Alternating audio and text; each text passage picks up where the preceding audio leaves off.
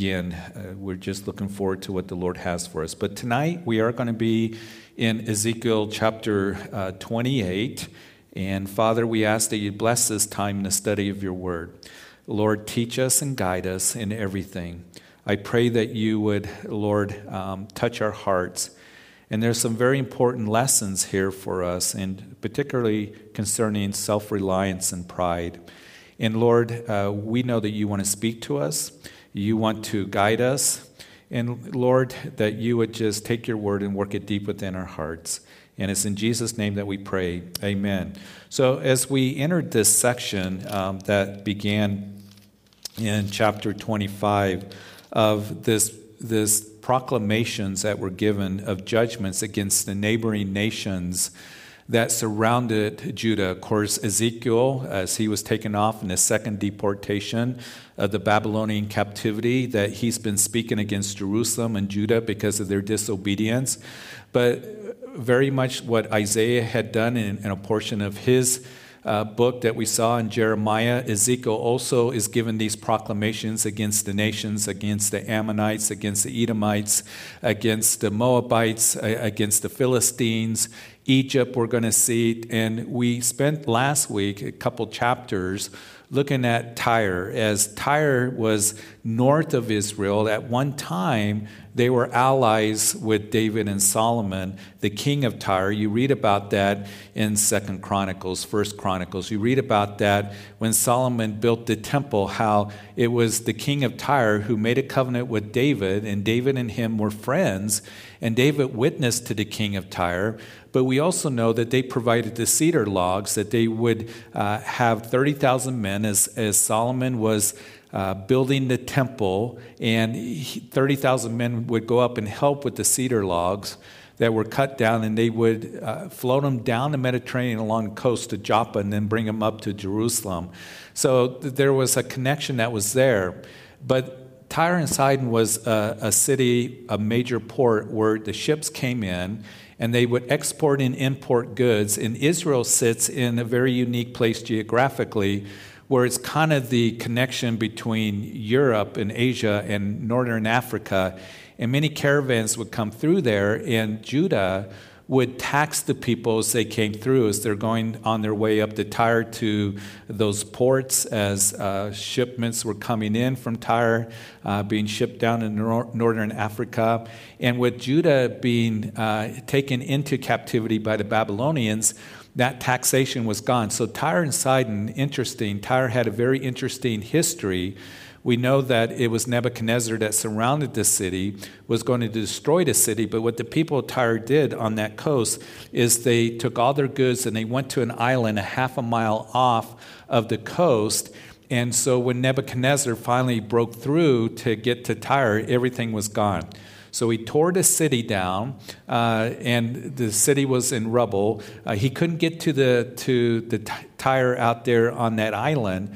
So what happened is he left them. And it would be later on, about 250 years later, that Alexander the Great came, and he took the rubble from the city that Nebuchadnezzar had destroyed, and he made a causeway out to the island, and then he would defeat Tyre. And there's more history that we talked about, but it was a place where many of the merchants in the Middle East there, in northern Africa, would prosper because of Tyre, because of the port city. And we saw that last time, that she was one that had strength and a lot of customers and allies and mercenaries and carried luxury items, and everything seemed to go well until the east wind came. And that's speaking of Nebuchadnezzar. And we ended in chapter 27 with the merchants among the peoples will hiss at you, will become a horror and be no more. In other words, they were grieving because Tyre went down and because no more luxury items. And it reminds me so much of the phraseology that we read about in Revelation chapter 18, that in the tribulation period, that when commercial Babylon is destroyed, the merchants of the sea and those who dealt with worldly items and luxury items, that they're going to mourn because it's no more. The Babylonian system, the worldly system that perverted the world so much is going to be destroyed, and then the Lord's going to come back and establish his kingdom. So as we move into chapter 28, we're going to see more proclamation now against the king of Tyre. Let's read in verse 1 of chapter 28, that the word of the Lord came to me again, saying, Son of man, say to the prince of Tyre, thus says the Lord God, because your heart is lifted up, and you say, I am a god. I sit in the seats of gods, and in the midst of the seas. You are a man and not a god. Though you set your heart as the heart of a god, behold, are you wiser than Daniel? Interesting, verse 3. There is no secret that can be hidden from you. With your wisdom and your understanding, you have gained riches for yourself, and gathered gold and silver into your treasuries. By your great wisdom in trade, you have increased your riches, and your heart is lifted up because of your riches. So this proclamation against the king of Tyre, his name was Ethbaal III. And as we read here, he would see himself as a god. He had the pride of in his heart, saying that I am a god. He would say, I am lifted up. I am a god. I sit in the seats of gods in the midst of the sea. And here there's an interesting reference in verse 3, as I noted, to Daniel. Hey, king of Tyre, are you more wise? Are you smarter than Daniel? And of course, Daniel at this time was in Babylon, as he's given amazing prophecies to Nebuchadnezzar, and also would continue to the point of where Babylon fell to the Medes and the Persians. But he had God's wisdom. Here, the king of Tyre, he has worldly wisdom, man wisdoms, and there's a big difference. And again, as you see the pride here, he thinks he's as good as a god, as he has his heart that is lifted up because of his riches. And that's the thing that we're going to see even in Matthew, that in a few weeks that the rich young ruler comes to Jesus and he says, what must I do to have eternal life? And he was rich, he was young, he was a ruler, he had everything in the world going for him, but Jesus zeroed in on something, and that is his covetousness, and his possessions really possessed him. He said, sell all that you have, give to the poor and follow after me. And the rich young ruler went away sorrowful. And Jesus then turned to his disciples and said that it's easier for a camel to go through an eye of a needle than for a rich man to enter into heaven. Now, it's not a sin being rich. There were rich men in the scriptures that were wealthy that loved God. We know that Abraham was a friend of God. We know David, he was wealthy. He had a heart after God. Solomon had the wisdom of God. Joseph of Arimathea was a wealthy man. And he's the one that prepared the body of Jesus for burial. But we know that they were lovers of the Lord. So those who can pursue riches, and it's the love of money that's the root of all evil, that it can cause a self-reliance and pride in our hearts to be lifted up. And we need to always guard against that. And that's what's happening with the king of Tyre here. Let's continue in verse 6. Therefore, thus says the Lord God, because you have set your heart as the heart of a god, behold, therefore I will bring strangers against you, the most terrible of the nations, and they will draw their swords against the beauty of your wisdom and defile your splendor.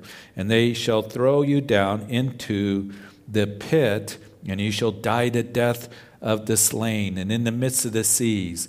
Will you still say before him who slays you, I am a god? But you shall be a man and not a god in the hand of him who slays you. In verse 10, you shall die the death of the uncircumcised by the hand of aliens. For I have spoken, says the Lord God. So you're not a god. You're going to find it out that you're just a man.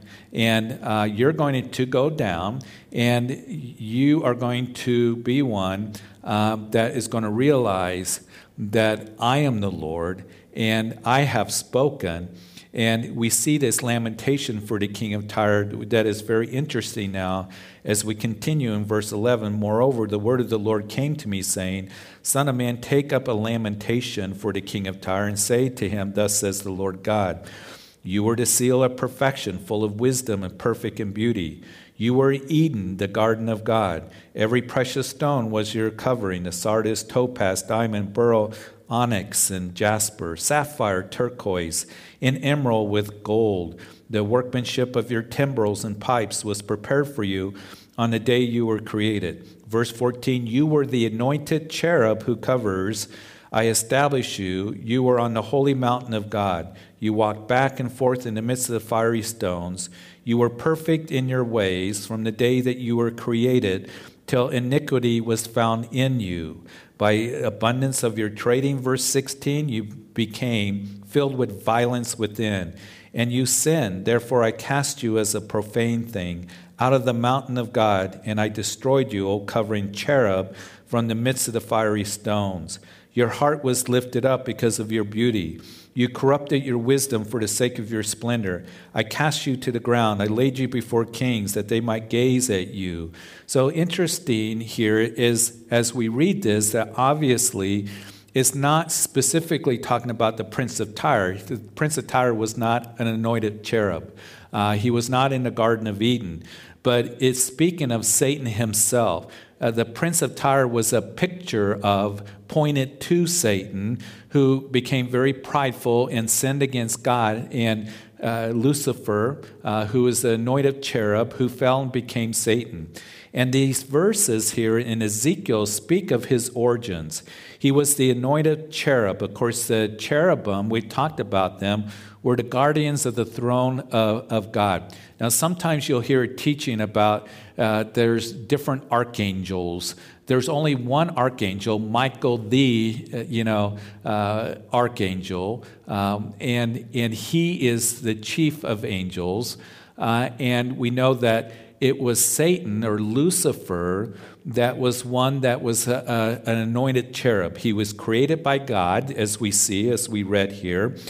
You were created, that the workmanship of your timbrels and pipes was prepared for you on the day you were created. Now, keep this in mind, because Satan is not eternal. Sometimes people put Satan on the opposite, spectrum of God.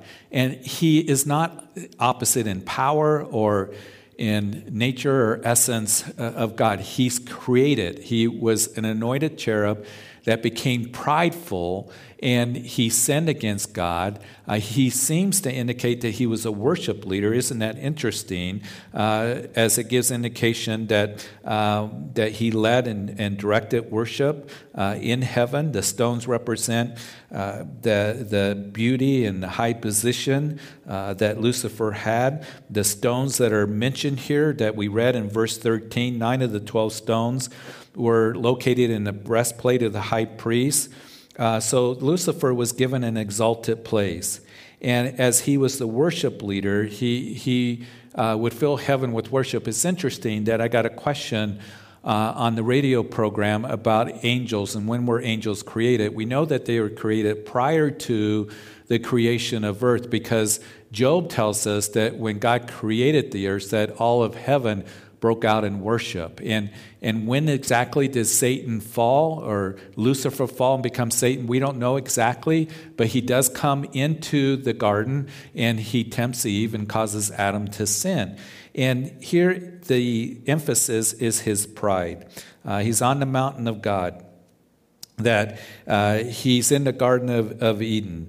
He's the guardian cherub. He was full of beauty and walked back and forth in the midst of those fiery stones, perfect in your ways from the day that you were created until iniquity was found in you.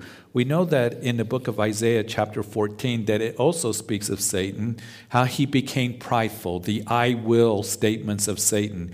For you have said in your heart, this is chapter 14 of Isaiah. You can reference that in verse 13 starting. I will ascend into heaven. I will exalt my throne into the stars of God. I will also sit on the mount of the congregation on the furthest sides of the north. I will ascend above the heights of the clouds.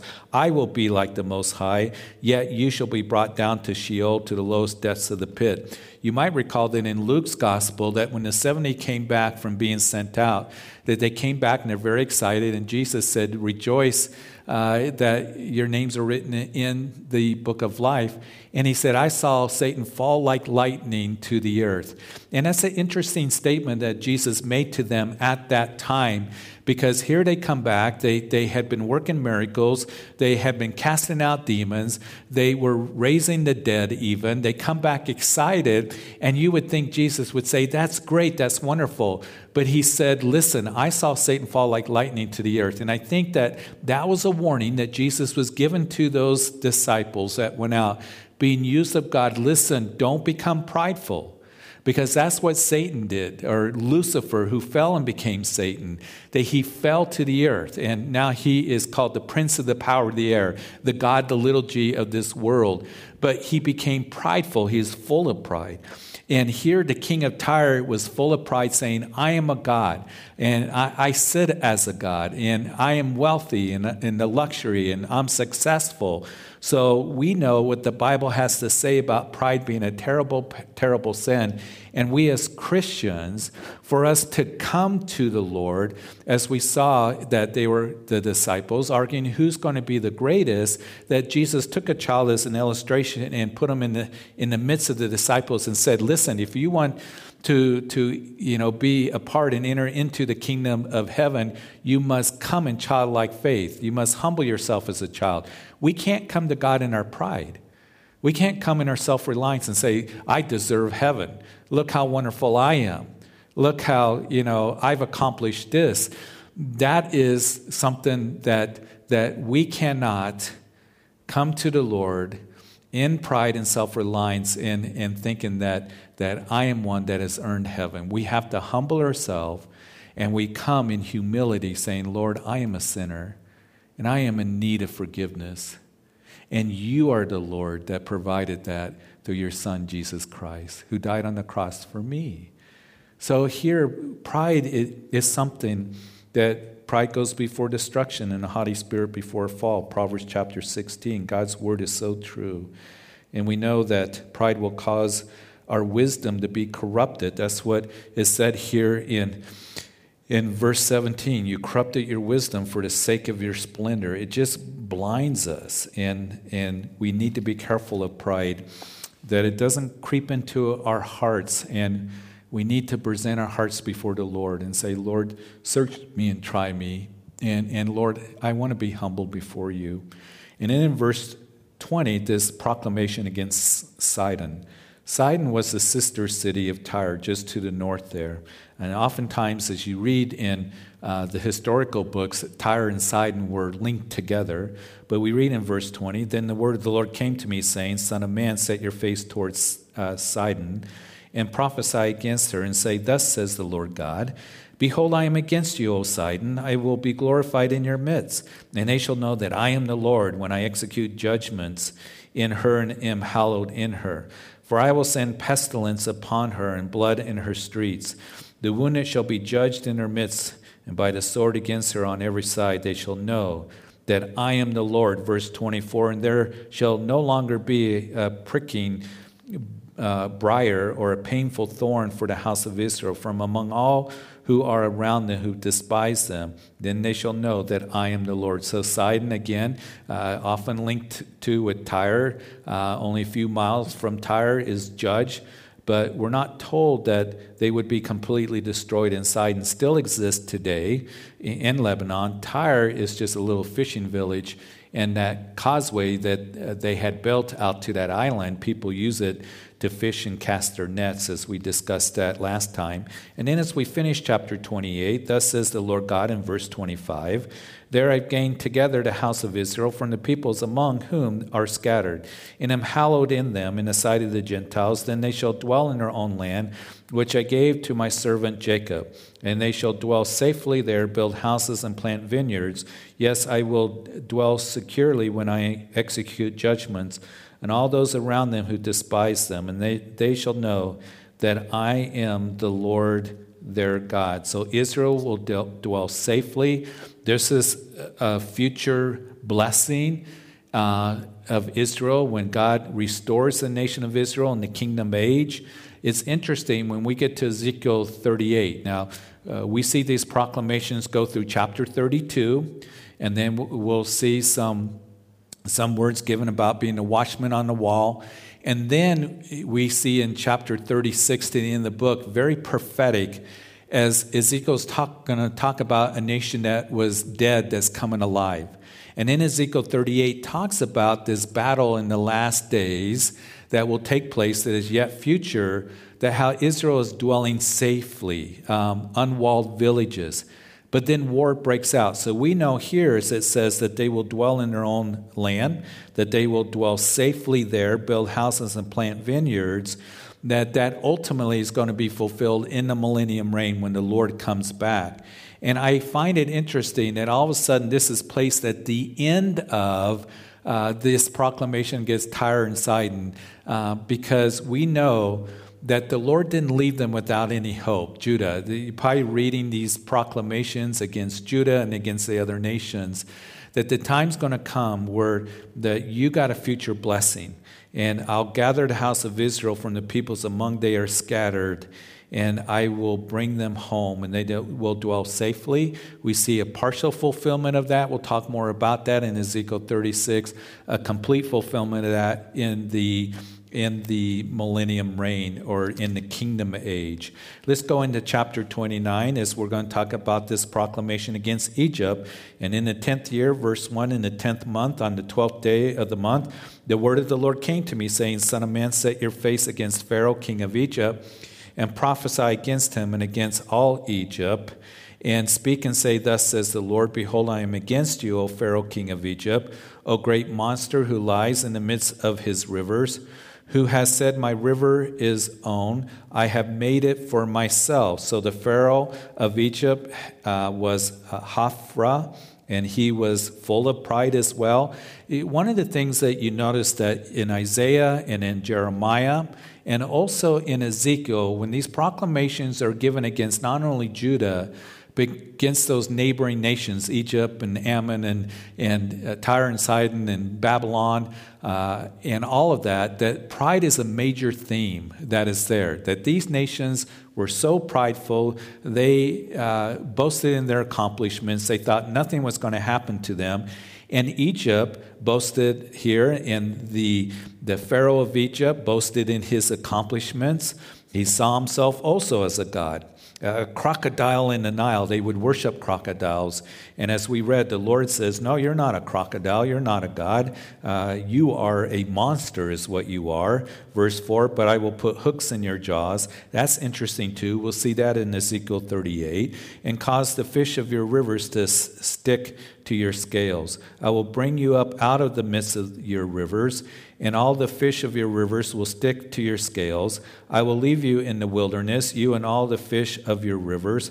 You shall fall in the open field. You shall not be picked up or gathered. I have given you as food to the beasts of the field and to the birds of heaven. So God describing Pharaoh as a great monster of the sea and the people of Egypt as fish, and God's going to defeat Pharaoh in Egypt. You're going to be cast out of the river, thrown up on the bank, and you're going to be given to the beast of the field. Verse 6, then all the inhabitants of Egypt shall know that I am the Lord, because they've been a staff and a reed to the house of Israel. When they took hold of you with the hand, you broke and tore all their shoulders. When they leaned on you, you broke and made all their backs quiver. So Judah looked to Egypt as a staff, and we know what a staff is. A staff, we use them as the weather's going to be getting nicer, and we're going to be heading into summer. A lot of us go hiking, and we got those hiking sticks, and that we like to have a hiking staff, a walking stick, and we use them in the mountains and on hiking trails. But Egypt's staff, you're looking for support. You're looking for that staff to help you. Egypt's staff is a reed that's very fragile, and the reeds would grow in abundance in the Nile, in the wetlands, and of course, if you just put any pressure on it, it would just break. And so that's what he's likening Egypt to. In verse 8, therefore thus says the Lord God, surely I will bring a sword upon you and cut off from you man and beast. And the land of Egypt shall become desolate and waste. Then they will know that I am the Lord, because he said, the river is mine and I have made it. Indeed, therefore, I am against you and against your rivers, and I will make the land of Egypt utterly waste and desolate from Migdol to Cyrene as far as the border of Ethiopia. Verse 11, neither foot of man shall pass through it, nor foot of beast shall pass through it, and it shall be uninhabited 40 years. Now, Egypt's devastation and captivity will last 40 years. And the river here is very much mentioned because the Nile River going through Egypt was really their lifeline. Egypt is a desert, except in that area along the Nile River. That's where they would grow their crops, and that was fertile, and that was the lifeline of Egypt. And he is saying to them that you're going to be desolate and waste. The river is mine. I'm the one who made it. And then in verse 12, I will make the land of Egypt desolate in the midst of the countries that are desolate, and among the cities that are laid waste. Her city shall be desolate 40 years. So the captivity would last 40 years. And I will scatter the Egyptians among the nations and disperse them throughout the countries. Yet thus says the Lord God, at the end of 40 years, I will gather the Egyptians from the people among whom they were scattered. And in verse 14, I will bring back the captives of Egypt and cause them to return to the land of Pathros, to the land of their origin. And there they shall be a lowly kingdom. And it shall be the lowliest of kingdoms. It shall never again exalt itself, interesting, above the nations, for I will diminish them so that they will not rule over the nations anymore. No longer shall it be confidence in the house of Israel, but will remind them of their iniquity when they turn to follow them. And they shall know that I am the Lord God. So interesting here. Once a great nation, we hear about and see the pyramids and how Egypt, how they kept the children of Israel under bondage for 400 years. Once a great nation, empire, going into captivity. And when they return, Egypt will never be a world power again. And they haven't in history. Matter of fact, even recently, when Israel came back into the land, Egypt was threatening Israel. And they were defeated in the 6-Day War. They were defeated in the Yom Kippur War. They've never been a world power, even in the Middle East today.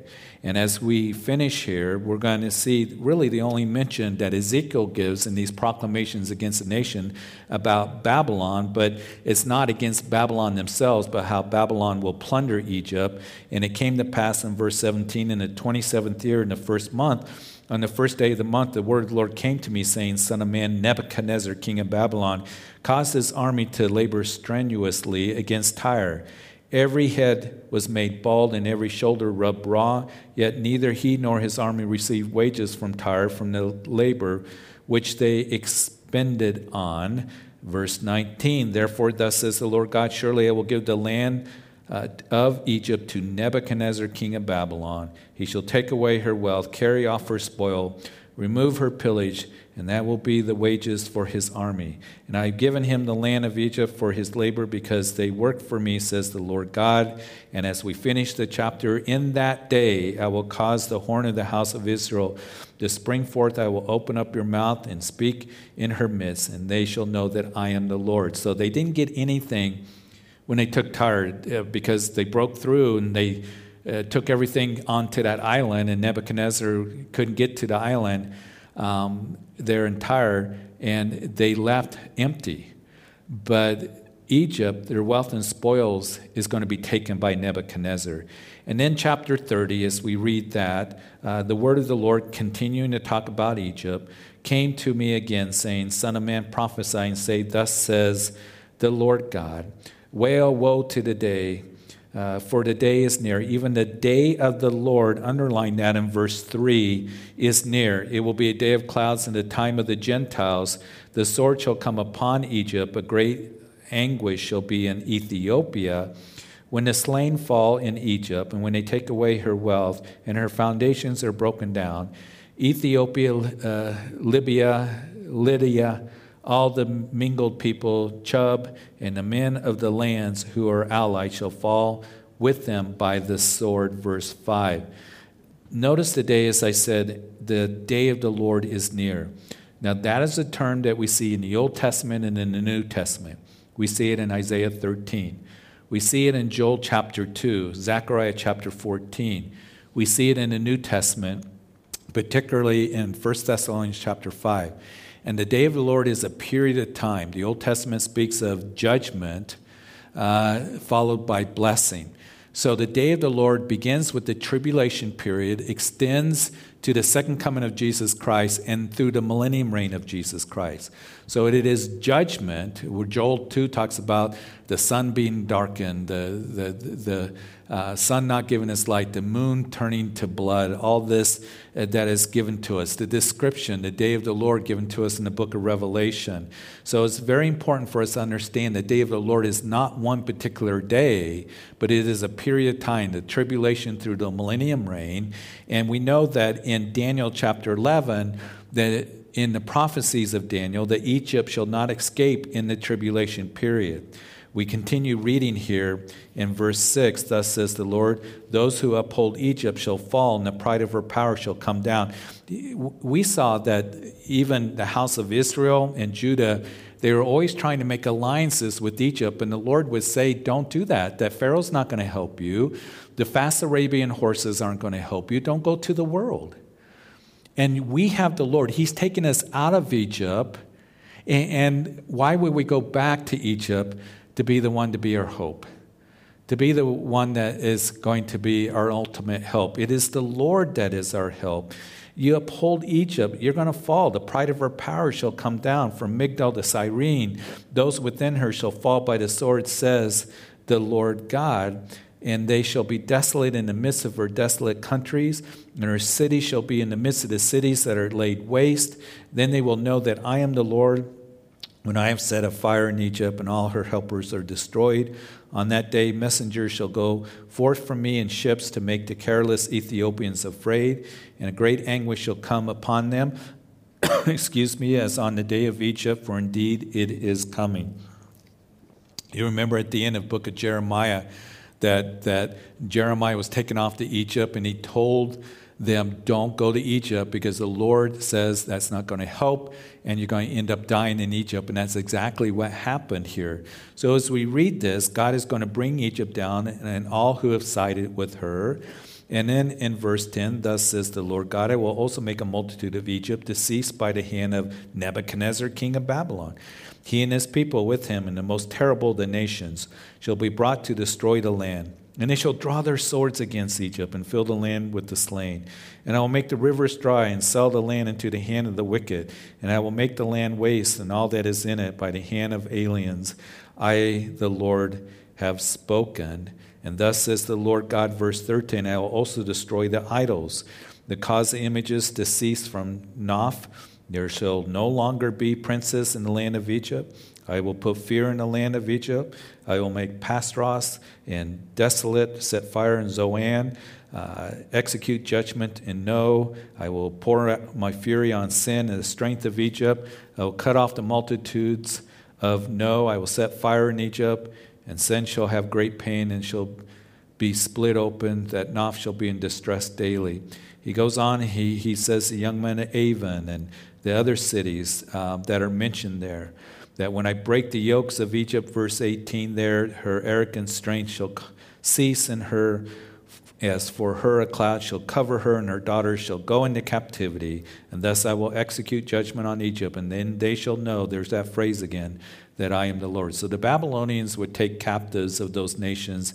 They defeated and then would place them in their armies to make them slaves. And they were then used to defeat Egypt. So all of Egypt's pride, their idols, their strength, is going to be brought down by God. And verse 15, God would judge sin, and he will also, listen, he's going to judge sin. The good news for you and me as Christians is that Jesus took the judgment for you and for me, for those of us who have come to faith. But the time is going to come when the great white throne judgment will be established at the end of the millennium reign. And those who have rejected Jesus, the gospel message, that sin is going to be judged. And as we read in verse 20, hear this proclamation against Pharaoh. And it came to pass in the 11th year, in the first month of the 7th day of the month, that the word of the Lord came to me, saying, Son of man, I have broken the arm of Pharaoh, king of Egypt, and see, it has been bandaged for healing, nor a splint put on to bind it, to make it strong enough to hold a sword. So you can't do battle. You're not strong if your arm's broken. You can't hold a sword. God says, I'm going to break Pharaoh's arm. And as you read the rest of the chapter, let's do that. That we read, therefore, thus says the Lord God in verse 22. Surely against Pharaoh, king of Egypt, will break his arms, both the strong one and the one that was broken. I will make the sword fall out of his hand. And I will scatter the Egyptians among the nations and disperse them throughout the countries. I will strengthen the arms of the king of Babylon and put my sword in his hand. And I will break Pharaoh's arms, and he will groan before him with the groanings of a mortality wounded man. So both his arms, notice plural, will be broken. And thus I will strengthen the arms of the king of Babylon. But the arms of Pharaoh shall fall down, and they shall know that I am the Lord. When I put my sword in the hand of the king of Babylon, I'm going to use Nebuchadnezzar to defeat you, Egypt. And it shows us the sovereignty of God, that he's truly the one that is in control. He's the one that is in control over nations, and we need to remember that. And it stretches out against the land of Egypt, and I will scatter the Egyptians among the nations and disperse them throughout the countries, and they shall know that I am the Lord, as God deals with Pharaoh's pride to bring him down. We need to be careful of pride.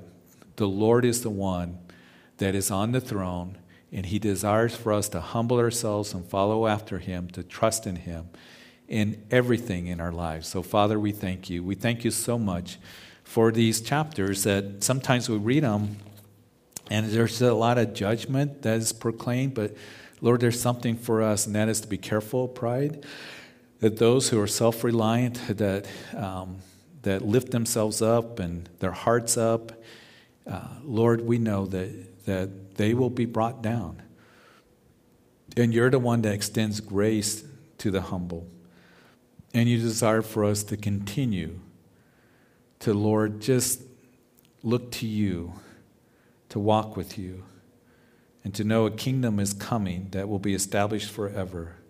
So we thank you, and that you sent your Son to take the judgment of sin upon himself, that we that come in faith, that we are forgiven and our sins are atoned for. So we thank you for that. Lord, I pray you bless everyone that's listened tonight. And I pray for us that in these days that we're in, that, Lord, that we would keep our eyes on you, we would stay close to you, be humble before you in every way. And it's in Jesus' name that we pray. Amen. Hey,